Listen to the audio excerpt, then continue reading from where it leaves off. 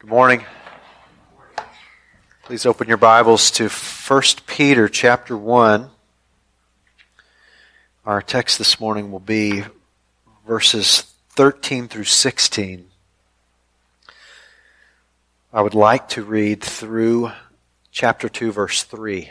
So if you please stand as you find your place there, we'll read 1 Peter 1, 13 through 2, 3. And then we'll pray and ask for the Lord's blessing on our time in the Word.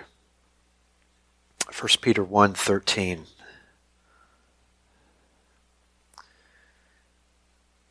Therefore, preparing your minds for action and being sober-minded, set your hope fully on the grace that will be brought to you at the revelation of Jesus Christ. As obedient children, do not be conformed to the passions of your former ignorance, but as He who called you is holy, you also be holy in all your conduct, since it is written, "You shall be holy, for I am holy." And if you call on Him as Father, who judges impartially according to each one's deeds, conduct yourselves with fear throughout the time of your exile, knowing that you were ransomed from the futile ways inherited from your forefathers, not with perishable things such as silver or gold, but with the precious blood of Christ, like that of a lamb without blemish or spot.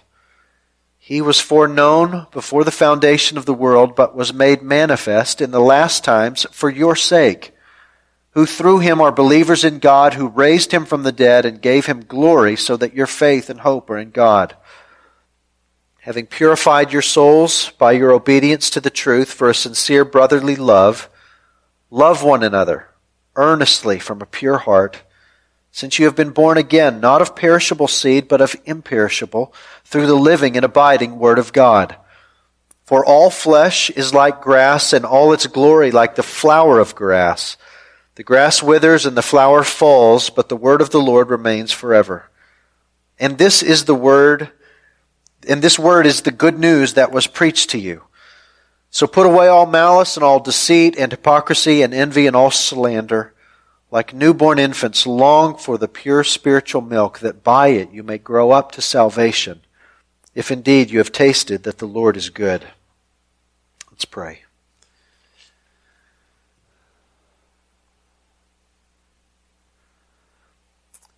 Father, we thank you for your word. We thank you for how timely we always find it to be. We look forward to seeing what you will do through us and in us with it.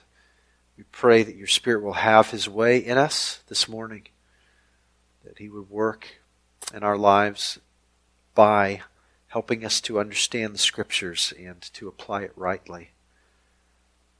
Father, would you please minimize distractions in the room and in our minds and hearts, and use your word to cause us to grow in affection for Jesus, and to desire that your gospel would be proclaimed in our lives, with our lives and with our voices for your glory. We pray in Jesus' name. Amen. Please be seated. Earlier this year, our Vice President Mike Pence shared that he has a personal policy and has had it for many years that he does not spend time alone with a woman who is not his wife. He will not take a car ride alone with another woman. He'll not share a meal alone with another woman. And of course, many of us in Christian circles, we did not find this strange at all. We think it's a wise thing. Many of us have the same standard. The world acted as if he had said the most insulting thing in the world. Like he had insulted all women everywhere. This was the most misogynistic thing they could think of. He was vilified in the media. He was vilified on social media, that he would imply that women are inherently tempting to men. And this highlighted for me and for many others the break in the moral thinking of believers and unbelievers. Just how we're in different planets when it comes to the way that we think about moral things. Shelby and I had company on Friday night, and this kind of thing came up again as we heard a story from one of our guests about an unbelieving coworker whose teenage daughter came to her and said to her mother, "I think I want to save myself for marriage." And that unbelieving mother said to the unbelieving teenager, Are you sure you don't just want to try it? And as flabbergasted as we were that a mother would encourage her chaste daughter to experiment sexually, so also that unbelieving mother was flabbergasted that her daughter would want to wait. The moral convictions that seem so normal to us, for the most part, are bizarre to the unbelieving world around us. And they're not just bizarre, but they draw upon us the scorn of the world. As the conversation progressed on Friday night over our dinner table, another of our guests shared that it is harder now to be a witness in the workplace than it was when he was a younger man because of how strange people think you are, not just for holding to the gospel, but because of how believers hold to moral norms. For elect exiles, as Peter calls us, chosen strangers of the gospel scattering, those two things go together. Our embrace of the gospel of Jesus Christ carries with it necessarily a desire to live a lifestyle that coincides with the gospel of Jesus Christ. So we have been set apart from the world. We are to be different from the world. We preach a message of a God who saves sinners from the power and consequence of sin by grace through faith in the life, death, and resurrection of Jesus Christ.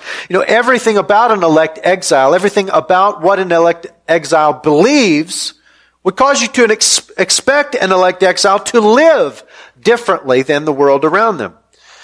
And living differently than the world around us is a major component of the testing of our faith that Peter addresses in this letter.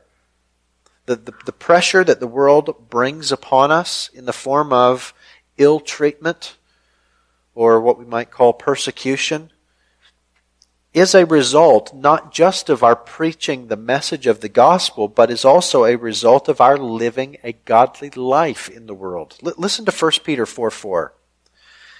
Peter says, they are surprised. He's talking about the world. They are surprised when you do not join them in the same flood of debauchery, and they malign you. They treat you poorly because you do not join them in their ungodly lifestyle.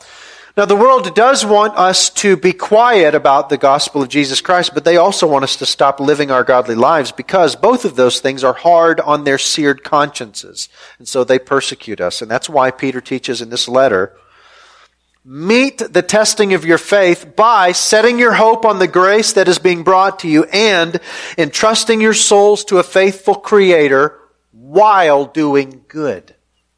While doing good. Moral, godly conduct is a major theme of this letter, and our shift toward godly conduct is marked by the first word in verse 13 that we've just read, the word therefore.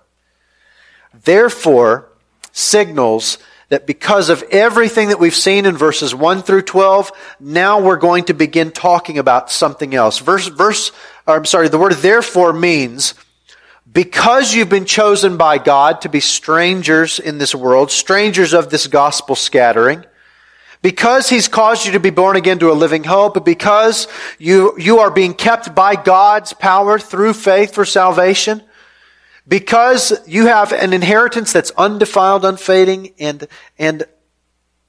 imperishable, that's being kept for you in heaven, because of the outcome of your genuine faith is salvation on the day of Jesus Christ. Because of all of that stuff, because of all of that, live in this particular way. That's what the word therefore means. It connects what's come before it with what comes after it. In a sense, Peter has been giving us reasons in verses 1 through 12 to do what he's going to tell us to do in verses 13 and following. So this section that we've just read, 1:13 through 2:3, deals with the conduct or manner of living that is consistent with the station of an elect exile. And he's going to tell us over these next few messages, be hopeful, be holy, be reverent, be loving, be longing, because that is a lifestyle that is becoming of an elect exile. This is very similar to how Paul writes a number of his letters. Because of what God has done and who you are, because of what God has done, live in this way. This is the life that is becoming of who you are in Christ. And so this morning we will cover the first two elements of conduct that is becoming of an elect exile. And the first of those is that we should be hopeful. Be hopeful. It's the first element of conduct becoming of an elect exile. It shouldn't come as a shock to us after we've just come through verses 1 through 12. Look at verse 13 with me again. It reads, therefore, preparing your minds for action and being sober-minded, set your hope fully on the grace that will be brought to you at the revelation of Jesus Christ. The main command there starts in the middle of the verse. Set your hope fully on the grace that will be brought to you. Now, I find it helpful to identify this truth that may come as somewhat of a paradigm shift to some of us. It is a matter of obedience to be hopeful. It's a matter of obedience to be hopeful. He is commanding hope here in verse 13. Now, to be hopeful, if we just use common everyday language, to be hopeful is to live with an attitude that says, everything is going to be all right. You live in a way that people feel a vibe coming off of you that says, everything's going to be all right. Now, when I think of that, one person that comes to mind for me who gives off that vibe all the time, it's Pastor John, who's next door right now in adult Sunday school. It's hard to fret around Pastor John. I have the pleasure of spending a lot of time with him. But whenever I'm around Pastor John, I just feel like everything's going to be okay. See, he just puts that vibe off.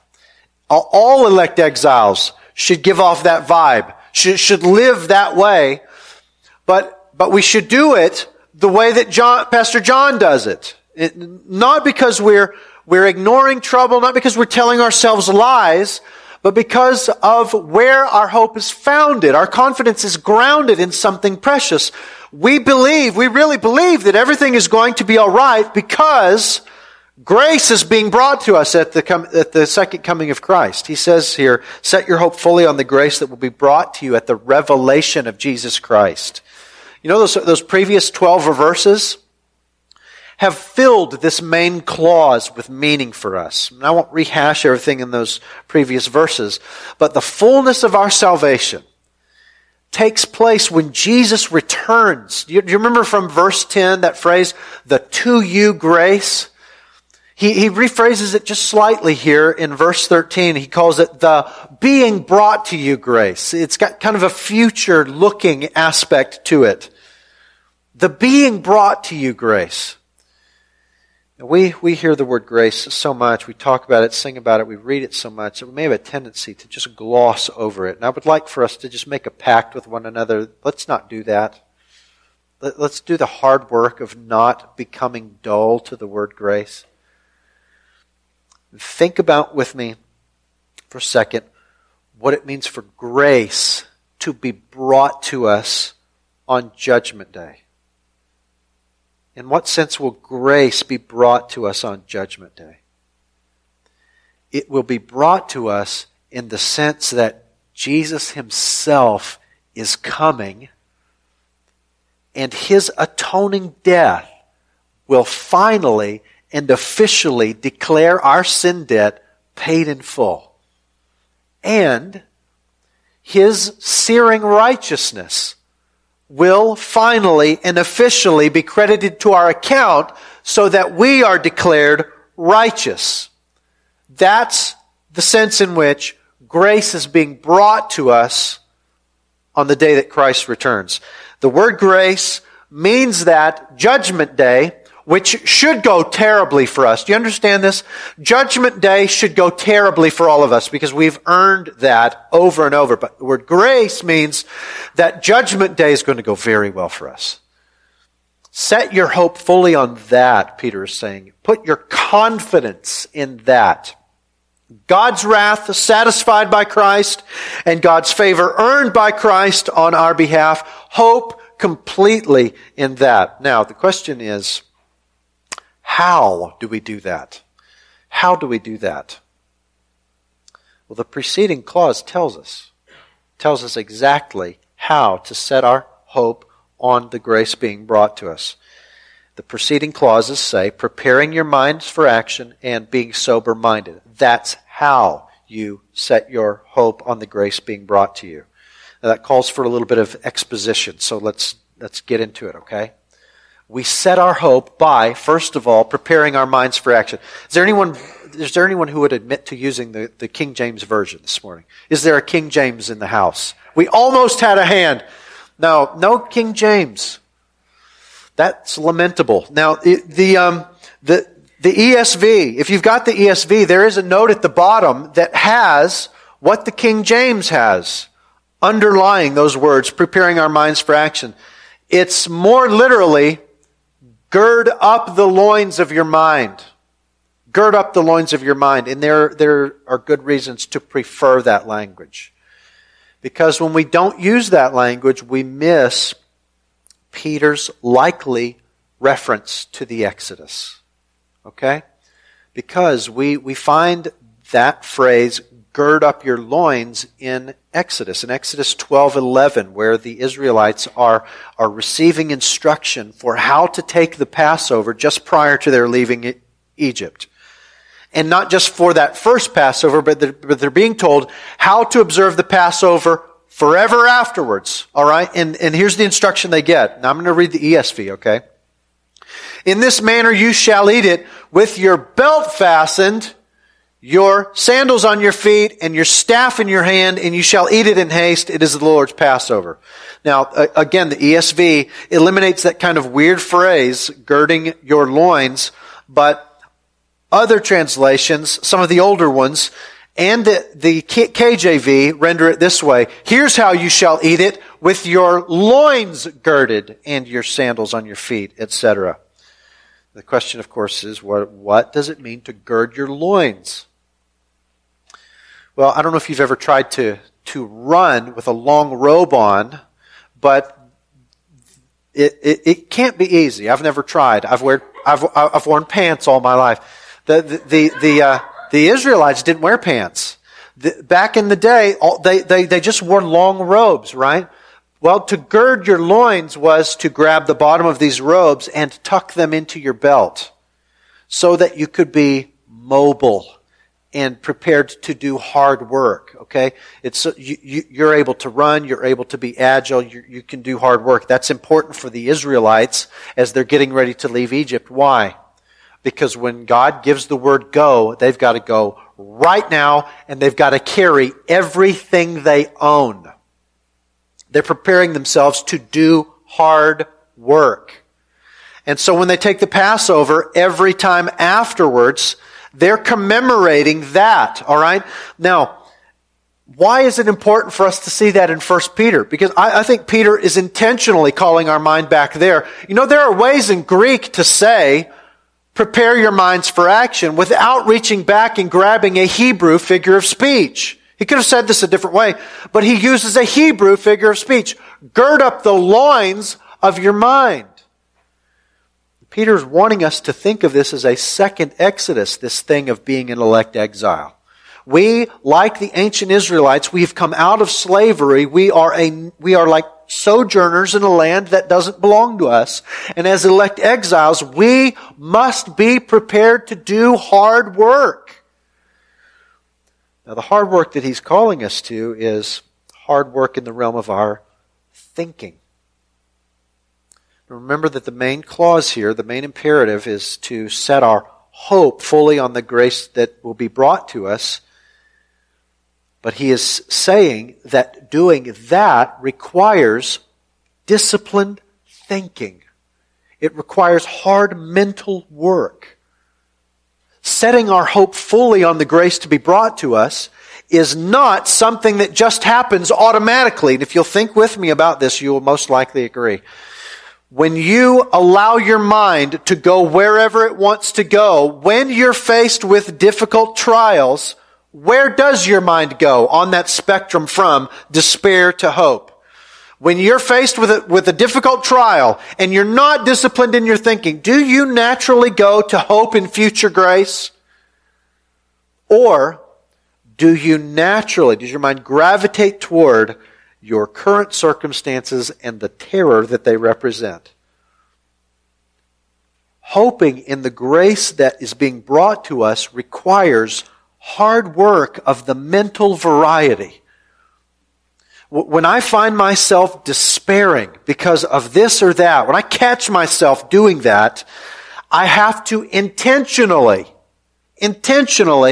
stop my mind from going to that place, and I have to intentionally think instead about what I know to be true about my glorious future and what that glorious future says about my difficult present. Basically, what I have to do is preach to myself things like 1 Peter 1, verses 1 through 13. Or 1 through 12, I'm sorry. I cannot set my hope fully on the grace being brought to me if my mind is not intentionally engaged in that hard work. Or, to use Peter's phrase, if I have not girded up the loins of my mind, if I'm not intentionally, day by day, hour by hour, moment by moment, leaving behind the thinking of my former life in Egypt, my former hopeless, despairing thinking. When I find myself dwelling on difficult circumstances, thinking like, oh man, there's no way out of this, or this is the worst, or even something as terrible as this, I've been abandoned, I must make the conscious decision to say, no, that is not true, and I reject it, and to replace it instead with things like, I am chosen by God, I have been set apart by the Holy Spirit, and I've been sprinkled with the blood of Christ. Grace and peace are mine. Those are words that come directly from 1 Peter 1, verses 1 and 2. You need to think those things intentionally. Or I can think things like, God has caused me to be born again to a living hope through the resurrection of Jesus Christ from the dead. Or I have waiting for me an imperishable, undefiled, and unfading inheritance in heaven. And what that means is no circumstance can take that from me. Or I can't see Jesus. I can only see with my eyes these things going around me. I've never seen Jesus, but by His grace I love Him. And by the fruit of faith, the faith that He has given me, I will receive the salvation of my soul. These are all things that come from 1 Peter 1. I must intentionally think those things instead of the natural things that I think in my moments of trial. I set my hope on the grace that is being brought to me by preparing my mind for action. Hard mental work, intentional thought life, girding up the loins of my mind. And second, the next clause, the beginning of the verse, by being sober-minded. So I do it by preparing my mind for action and by being sober-minded. Some translations, you may have a translation that says by being self-controlled. You lose a little bit of the metaphor that Peter's using when you don't use the word sober. Just very simply, he says here, be sober. Now, he doesn't mean merely refrain from getting drunk. Certainly the Scriptures teach us that drunkenness is a sin, so if you're in the habit of becoming intoxicated, you need to repent of that. But here he is indicating sobriety in a metaphorical sense. What happens when you get drunk? When you get drunk literally, what happens? Well, your senses become dulled. It's almost like an anesthetic. But when you're sober, literally, your mind is clear and your senses are sensitized. To be drunk on a spiritual level is to be dulled to the things of the Lord. Now, if you look back at your even recent past, some of this might sound familiar to you, this dullness to the Lord. Here's what it can be like. The Word of God is tasteless to you. Prayer is unappealing to you. Worship is lifeless. The gospel is not invigorating. Now that is what it is like to be dulled or anesthetized to the things of the Lord. And what is it that anesthetizes us to the things of the Lord? Well, a couple of things that we can identify from the Scriptures that would anesthetize us to the things of the Lord are love for the world and living for the flesh or indulging the flesh. These two things will anesthetize us to the things of the Lord. Listen to 1 John 2:15. 1 John 2:15, the apostle says, "Do not love the world or the things in the world. If anyone loves the world, the love of the Father is not in him." So there's an antithetical relationship between the love of the world and the love of God. They counteract one another. Being enamored with the things of the world will inevitably and necessarily cause a cooling of our affections toward God. The opposite is true as well. And a growth in our affections for God will cause a cooling of our affections for the world. Likewise, listen to Galatians 5, verses 16 and 17. "But I say, walk by the Spirit, and you will not carry out the deeds of the flesh. For the desires of the flesh are against the Spirit, and the desires of the Spirit are against the flesh, for these are opposed to each other to keep you from doing the things that you want." So if we are all about indulging the flesh, this will cause us to be dulled to the influence of the Spirit. The opposite is true as well. This indulging of the flesh, listen, doesn't just mean I'm getting hammered all the time and I'm eating everything in sight. It doesn't just mean that. Indulgence of the flesh can be just being so busy that you forget there is anything beyond the physical. And I think that may be a huge temptation for people in our kind of a culture as Christians. Some of us have filled our lives with so much activity that we expend ourselves going from one thing to the next, that we don't have any time to ponder the things of the Lord. Is it any wonder then that we become anesthetized to spiritual things? When we love the things of the world, when we're preoccupied with the flesh, we will inevitably be lulled into spiritual drowsiness. And our focus will be earthly desires and not the coming of Jesus Christ. And it then becomes virtually impossible to set our hope fully on the grace that's being brought to us. And so Peter commands us to be sober. Don't be anesthetized. Be sober. And what he means is to resist the anesthetizing effect of the world and the flesh. How do we do that? Well, we use these means, these God-given means that we talk about all the time. The Word and prayer in meaningful relationships with the church.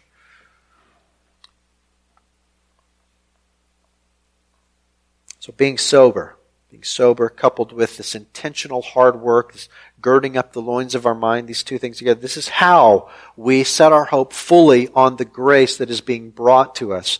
But one thing that we need to make sure that we understand is that Peter is talking to a community here and not to one individual.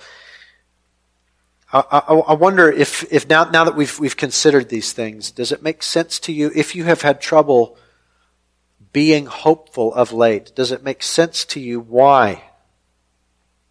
Have you had one of these two tools missing from your toolbox? Girding up the loins of your mind, this intentional hard work in the realm of your thinking. Or have you been missing this spiritual sobriety? Or have both been missing? You know, this is very practical stuff that Peter is giving us. It doesn't mean that it's easy, but it's very practical. And it is impossible to do these things alone. Impossible. We need each other. Last week, my week was split. It's almost right in the middle. I had melancholy days and hopeful days. I like the word melancholy because I love the Puritans, and they use the word melancholy. It's their word for downcast. I had downcast days. I had hopeful days.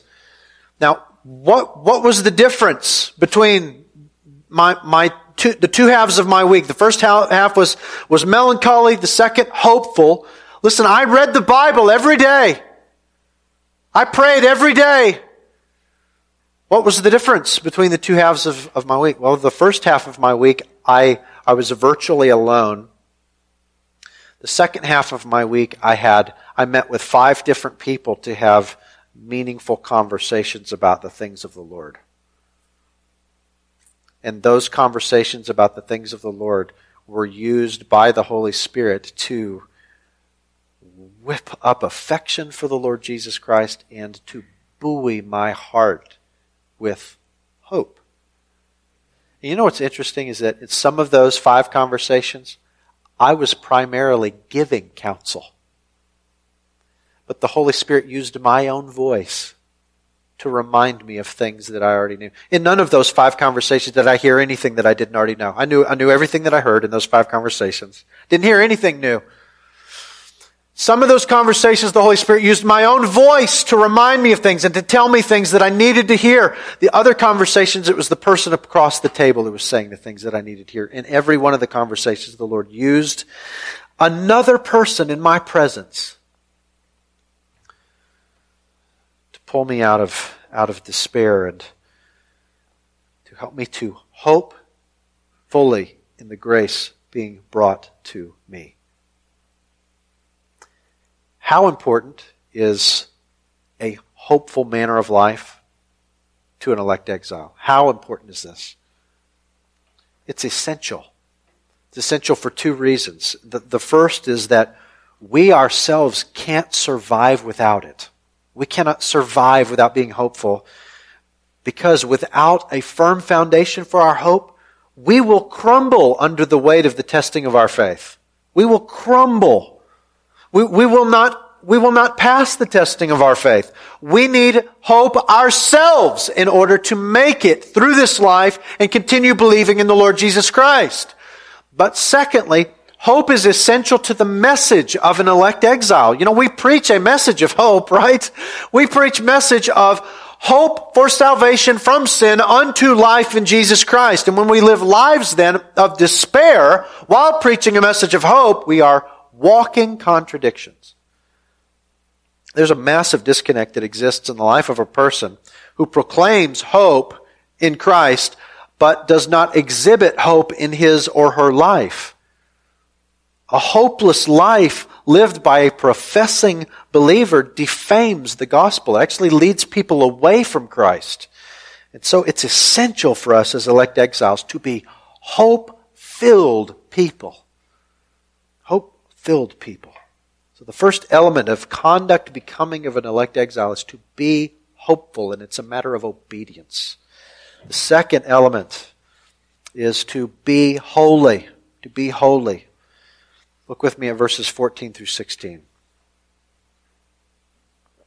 As obedient children, do not be conformed to the passions of your former ignorance, but as he who called you is holy, you also be holy in all your conduct, since it is written, you shall be holy, for I am holy. Now, he calls us obedient children. He says, as obedient children. Whose children are we? What is he talking about? He's not talking about our earthly parents here. He means we are God's children. There's a relationship that exists between us and God, a familial relationship that would have been unthinkable prior to the cross of Jesus Christ. We were formerly enemies of God. Jesus goes so far as to call us children of the devil in John 8. But now in Christ, we have been transferred from one kingdom to another, from one family to another. So that He Himself, Jesus Himself, is our brother, and God is our Father. And we have been begotten by God unto obedience. God's grace in us is not only exhibited in His forgiveness of our sin, but also in His creation of us in Christ unto good works, as Paul writes in Ephesians 2. Ephesians 2:10 says that we have been created in Christ Jesus for good works, which God created beforehand so that we would walk in them. So every bit of the life of a believer is by grace. Our forgiveness is grace. Our obedience is grace. So as we're moving into this section of 1 Peter where we're called to do things, where we find commands, we ought not think that, we're leaving the grace portion of 1 Peter. We enjoyed grace back in verses 1 through 12, but now it's work time. No, not at all. It's all grace. His grace is at work in us to produce the godly fruit of righteousness that He finds pleasing. And we find in verses 14 through 16 that the righteousness that He desires is comprised of two different things, turning away from one manner of life and toward another. And that's quite common in the teaching of the apostles as they are emulating what they've read in the Old Testament. We often refer to this two-pronged approach of God toward godliness as putting off and putting on. We find this kind of language in Ephesians 4 where Paul teaches, put off the old self or the old manner of life and put on the new self, the new manner of life. This is exactly what Peter's doing here. So he teaches, first of all, don't be conformed to the passions of your old ignorance. Don't be like your old self. The word ignorance refers back to our pre-Christian past. Before Christ, we didn't understand the truth. We didn't see the light. Our minds were fallen. As a result, there were certain passions that ruled our lives.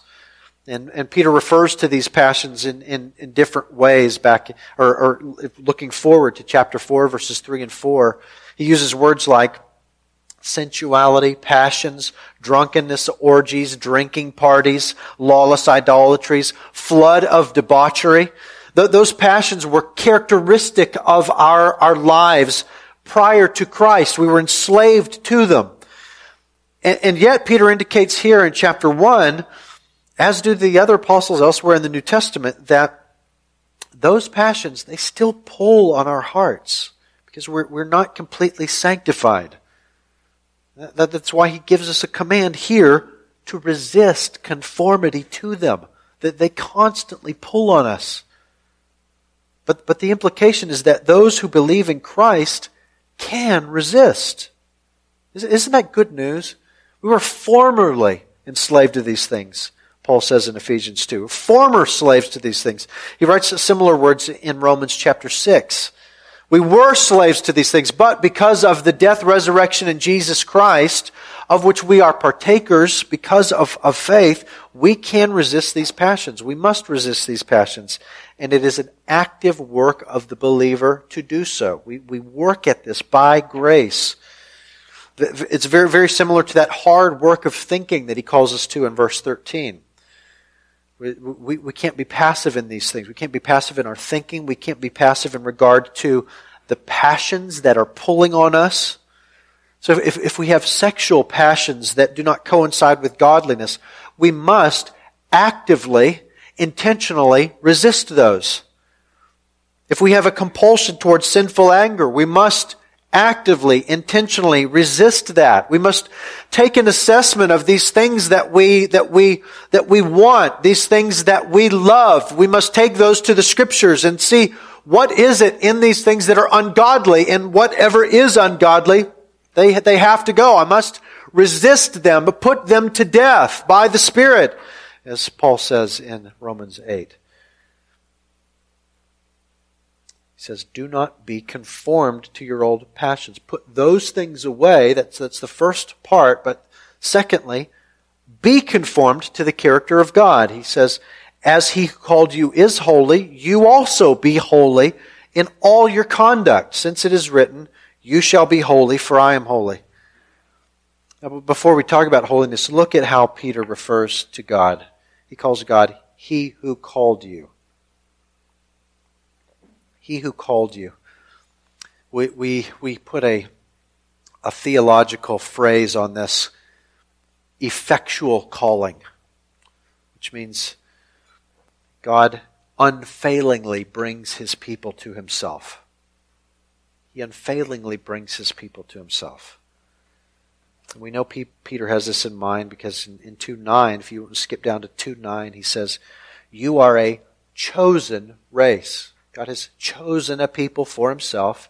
How do those people become his people? So he chooses them, but then what happens? You're a chosen race, a royal priesthood, a holy people, a holy nation, a people for his own possession, that you may proclaim the excellencies of him who called you out of darkness into his marvelous light. He chooses a people, and then he calls them to himself. And that calling is effectual. It does not fail. So we make a huge mistake when we conceive of the calling of God as a simple invitation.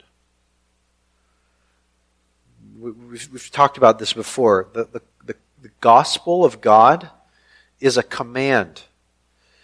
And the calling of God to the elect is just like the calling of Jesus to Lazarus in John 11. It brings a dead person to life. Jesus did not invite Lazarus out of the tomb. He did not invite Lazarus to become alive. But he commanded Lazarus to come forth. And listen, it was the power of the command that accomplished it. Lazarus was graciously acted upon. He was dead and then he was alive by the command of Jesus. And this is why Jesus was able to say in John 6:37, all that the Father gives to me will come to me. In other words, don't you worry. Everyone that belongs to me, they're going to come to me. Why is that? Because I'm going to call them from death to life. If you look back at your own experience as an unbeliever, I really think that you will see this borne out. I think of my brother Kyle sitting right here. His testimony, I just love it. I think of others of you. I know your testimonies. Your hearts, my heart, so hopelessly obstinate. Even after hearing the gospel numerous times, there was nothing inherent in you that would incline you to follow Christ until he said, come forth now, be alive. He did that with Kyle. Kyle knew the gospel backwards and forwards, and he obstinately refused because he was dead in his trespasses and sins, as Paul says in Ephesians 2, until Christ acted upon his dead heart, made him come to life. He acts upon dead sinners and brings them to life. And listen, the sequence of this thing is crucial. His effectual grace calls us from death to life before the call to righteous living. Isn't that great news? We are not called to be holy in our dead selves. But all holiness, this holy life that we're called to live here in 1 Peter, this flows from the one who has called us from darkness to his marvelous light. He has called us from death to life, and then that holiness flows from him. Now, that is such good news. Now, this call to be holy is a call to be separate from ourselves. It's to separate ourselves from the evil desires of the world and to live in a way that pleases God. Verse 16 calls our minds back to the Old Testament, right? God is holy in that he's set apart from the world. He's unlike the world. He is completely different. He is other than in his character, his being and conduct. He's completely untainted by sin and darkness and evil. Numerous times in the book of Leviticus, we hear these words quoted by Peter, I am holy, so you will be holy. Now listen, that is a command, but it's also a gospel truth. Those who believe in Jesus Christ, they will inevitably be holy because God is holy. What God is saying there is, I'm set apart, so you will be set apart. This doesn't just happen in Leviticus. We don't have to wait until we get to the Leviticus to get this idea that God's holiness obligates His creation to be holiness. It goes back to creation itself. The very first chapter of the Bible tells us that we were created in God's image. It's God's design for man to be His image bearer, His representative in the world, to reflect His glory to the world.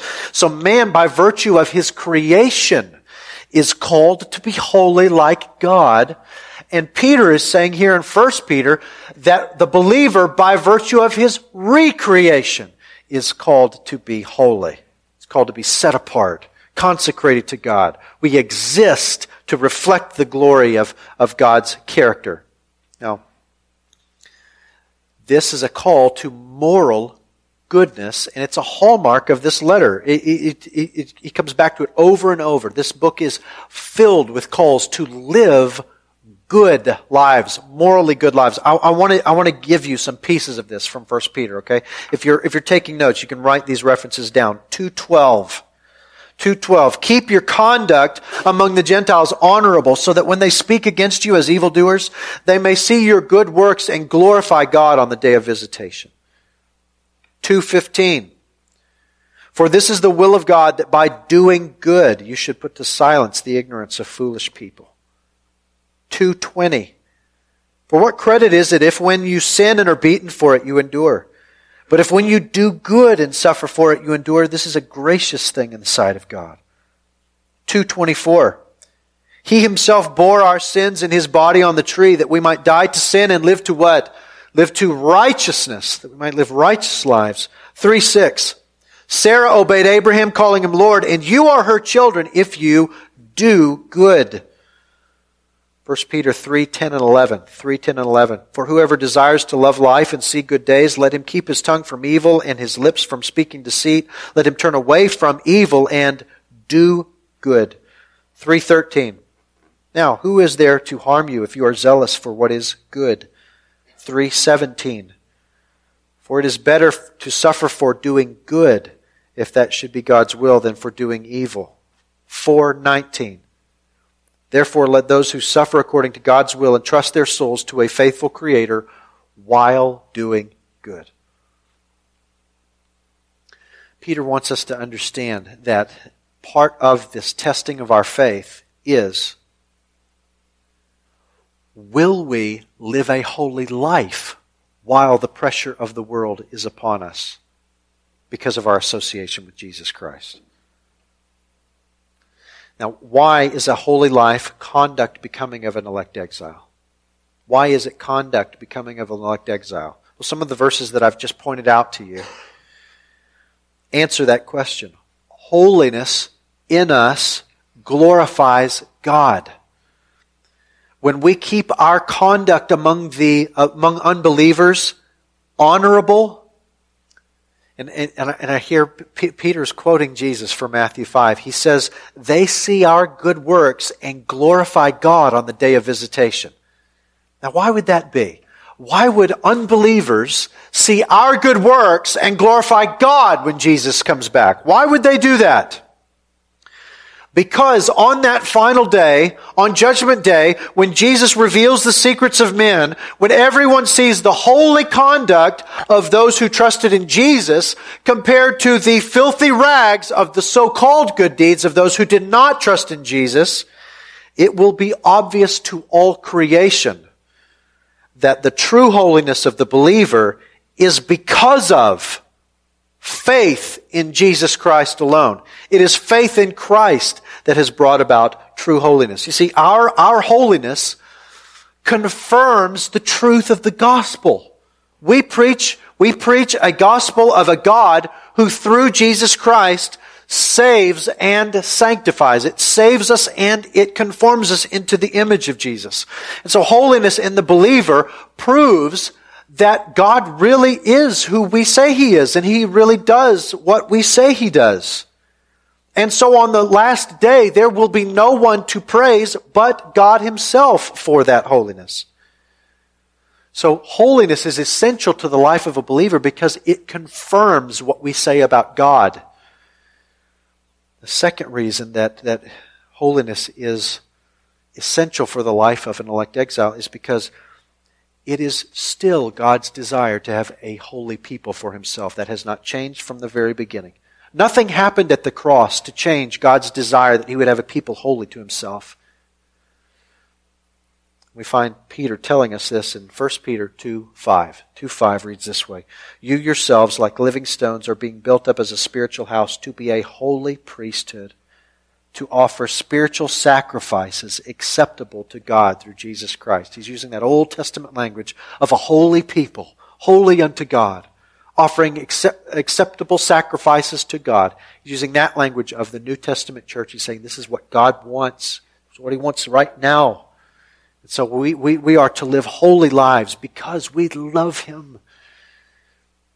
And we want to please Him with our lives. So here the apostle has said to us that as elect exiles, we are to be hopeful. We are to be holy.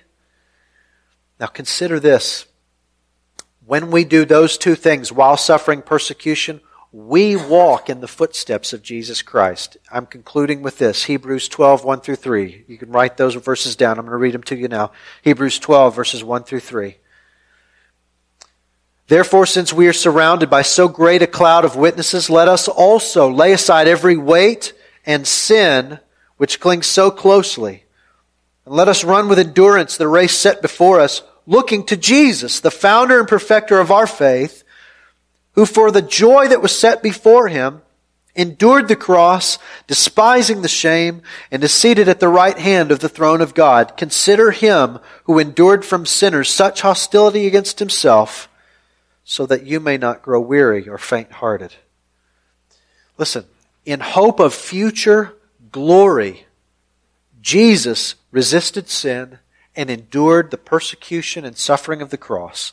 Let us follow Him in these things for the glory of the Father. Let's pray together.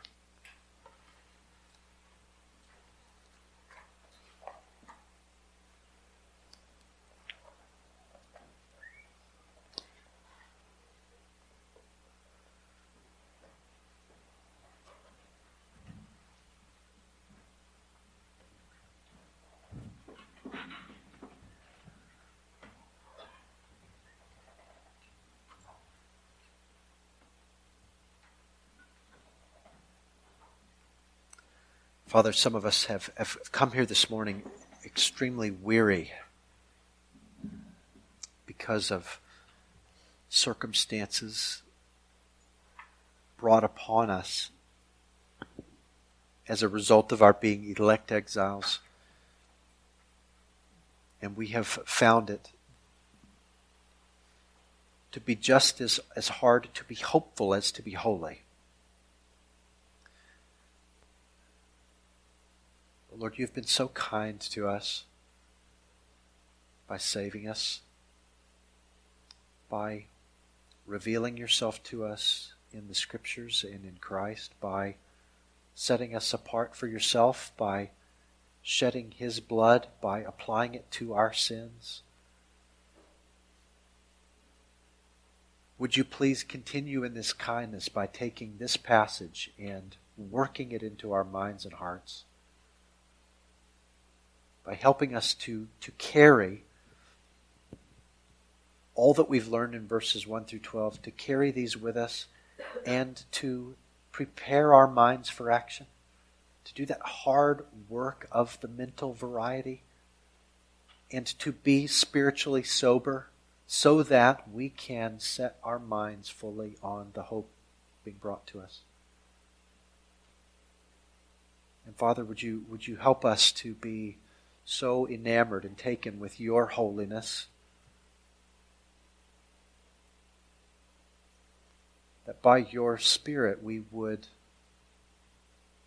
be conformed to the image of Your Christ with great delight, eager for our lives to reflect Your character, so that the gospel that we proclaim with our mouths would be shown to be true. Father, please give us an eternal perspective on the things that we see. We pray all of this in Jesus' name. Amen.